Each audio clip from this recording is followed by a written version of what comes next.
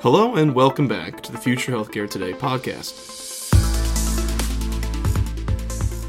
I'm your host, Kevin Tierney, and in our last episode, we discussed some of the basics surrounding the novel solution known as a reference-based pricing model, or an RBP. An RBP model is, in the simplest terms, an open-source alternative to a traditional PPO, where prices are shared among payers, providers, and members in the hope that newly developed technologies can help offset rising healthcare costs. Joining us again are Mary Paikuch, Senior Vice President of Product Strategy at Payer Compass, and Eric Russell, Director of Network Operations at Zelis, whose invaluable insights last episode helped set the stage for our conversation today.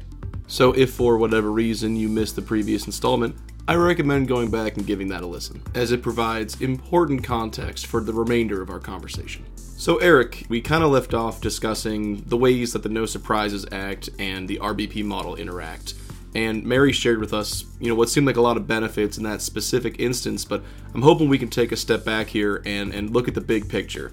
If you could just, in so many words, describe the useful benefits of utilizing an RBP model over a more traditional model, and just kind of give us your insight as to what people can expect. Yeah, so big picture, RBP puts money back into the hands of everyone in the self-funded community, from the employer paying for the benefit to the members saving on care expenses to the stop-loss carriers and the third-party administrators that have that operational expenses. Our clients can save up to 25% more than a traditional network plan and realize roughly 73% cost savings on individual healthcare claims when using a RBP product. So that's some good news. Ultimately, RBP gives freedom of choice. That's a theme that we've been discussing about today, and it does that through an open access concept. And so what's that mean? In a PPO model, members seek medical services through a defined network. So it's in-network or out-of-network. If the doctor or facility isn't on the list, they can't go. And that's not the case with RBP. This type of plan allows folks to remove barriers where they may not have been able to go to a provider that they prefer because of that in or out of kind of network concept. This RBP allows folks to choose the providers that meet their preferences most. It's hard to believe, but it's true. And with a more affordable, accessible care, RBP creates the opportunity for a healthier employer population. And it's you can't put your arms around all of that type of return as well.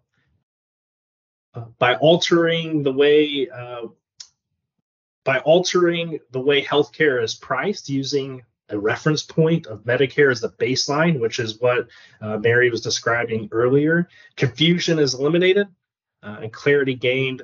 And some of the kind of large common benefits that we see when folks choose to integrate a reference pricing model into their plan offering is that they get to keep costs under control by really leveraging an established pricing benchmark of Medicare. We empower members with the freedom to choose their preferred healthcare providers, that whole open access concept. And then lastly, we have configurable network replacement solutions to fit our clients' needs. We know that they interact with a variety of different requirements and needs, and how to best service those needs. Our flexible and configurable RBP solution includes wrapped physician-only networks, customized narrow network options, and then full replacement options as well. We know payers need all of those options to fit within their kind of tool set for helping folks solve problems, and we're here to help. Well, with all those benefits in mind, what should someone in, say a self-funded employer group or a third-party administrator, what should they look for when selecting a reference-based pricing vendor? And Mary, I'll pose that one to you. Really, for a TPA or broker or even a self-funded employer, a direct employer, they really should be looking for a partner to support their RBP plan that offers not just pricing and reimbursement services, but really services that support the member. So it's really important that one of the cornerstones in an RBP plan is really supporting the member. It's driving that awareness of provider quality, what it costs. So patient advocacy programs are super important in an RBP space because it's often working with the member to educate them to get them out of the mindset of having a PPO network. But also having the willingness to have the patient advocate to a provider to gain acceptance of the RBP plan. So oftentimes our advocates are working with the members, but also getting on the phone with providers in order to educate the provider on what the RBP plan will pay. And through that, we gain acceptance for the members going forward. So we actually have tools for our members to use to access providers we've already educated or have confirmed acceptance of their health plan, so that they know that they're going to be safe going to certain providers. Other times we just need to spend a little bit more time with the member and the provider to educate them on the plan. So advocacy is going to be key. And when it becomes to advocacy, it's someone standing up for the member to get RBP plan acceptance, but also educating the provider. You also want to make sure you have a balance bill resolution partner. So what that means is some does go to a provider in RBP, the provider accepted them. However, now there's a balance bill. So you want to make sure that you have a team of resolution experts that can resolve balance bills on behalf of the member. Your preferences that you want your partner to have less than 2% of balance bills being generated through their RBP plan. So really having the patient advocate working with the member and the provider, having the resolution experts to resolve balance bills, get on the phone with providers. Our goal is always to not only resolve the bill, but also see if we can get the provider to accept going forward the RBP plan, knowing that they're going to get reimbursed a fair rate.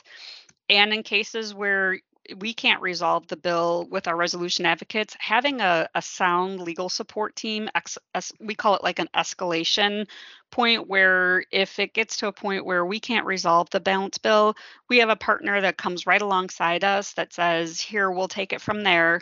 And they can employ, further formal methodologies in order to work with the finance areas and facilities or with a provider.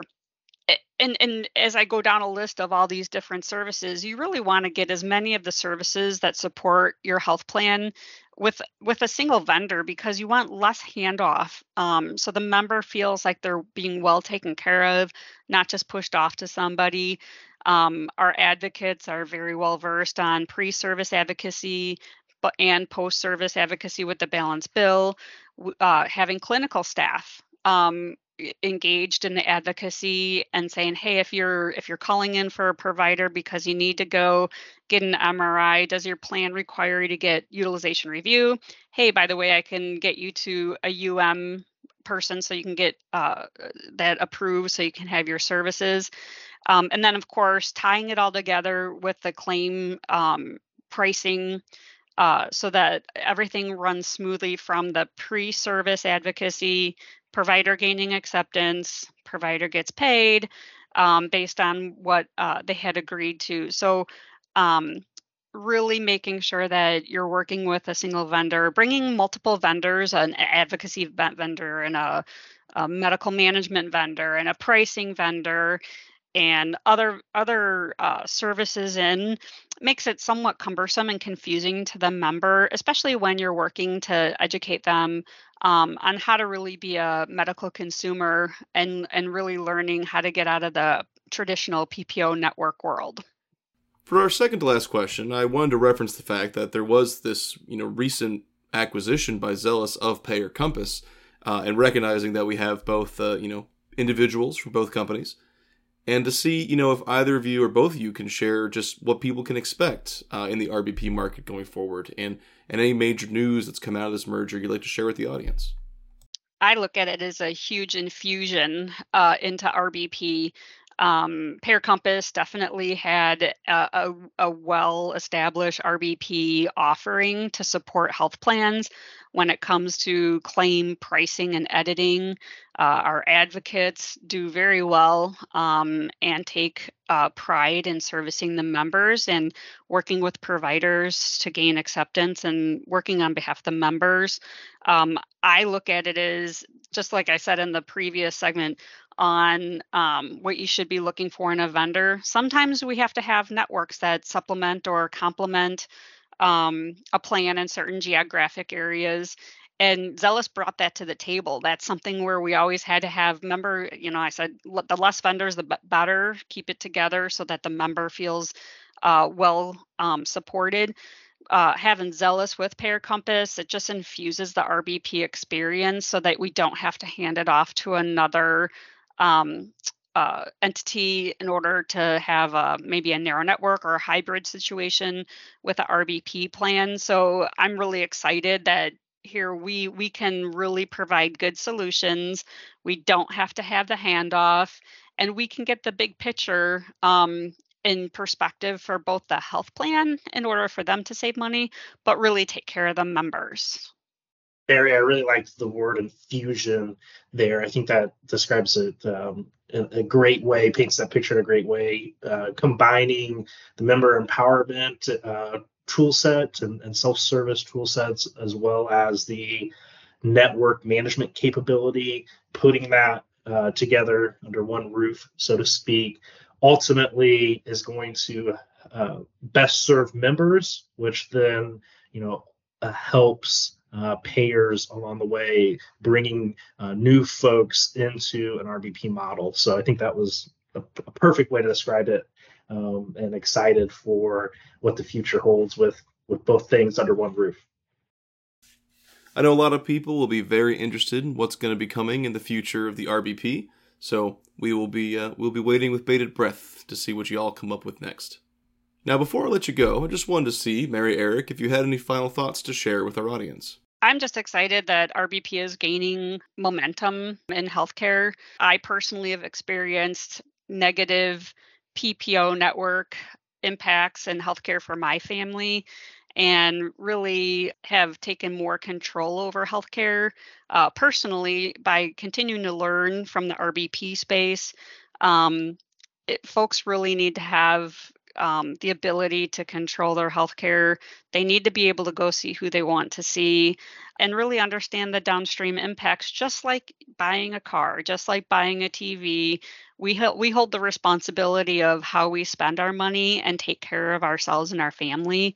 So I'm super excited, not only for the RBP concept to be growing in momentum, but the tools that both Payer Compass and Zealous can bring to the table in order to enhance that experience and that momentum and that movement going forward. Yep. Kevin, thank you for allowing us to hosting us today and allowing us to come together and share a little more detail about reference-based pricing. Oh, I assure you, it's my pleasure. It's always really great to get insights from some talented and experienced individuals in the healthcare industry. So, Eric, Mary, thank you both again for joining us today. I will look forward to our next conversation. Us too. Thanks for taking the time with us. Yep. Kevin, thank you for having us on today, and looking forward to what the future holds, not only in the market, but also the continued effort between Zealous and Payer Compass. And thank you to our listeners. To learn more about the best practices, lessons learned, and proven strategies for using innovative technologies to address the healthcare industry's most pressing challenges, please visit futurehealthcaretoday.com. I've been your host, Kevin Tierney, and until we talk again, so long.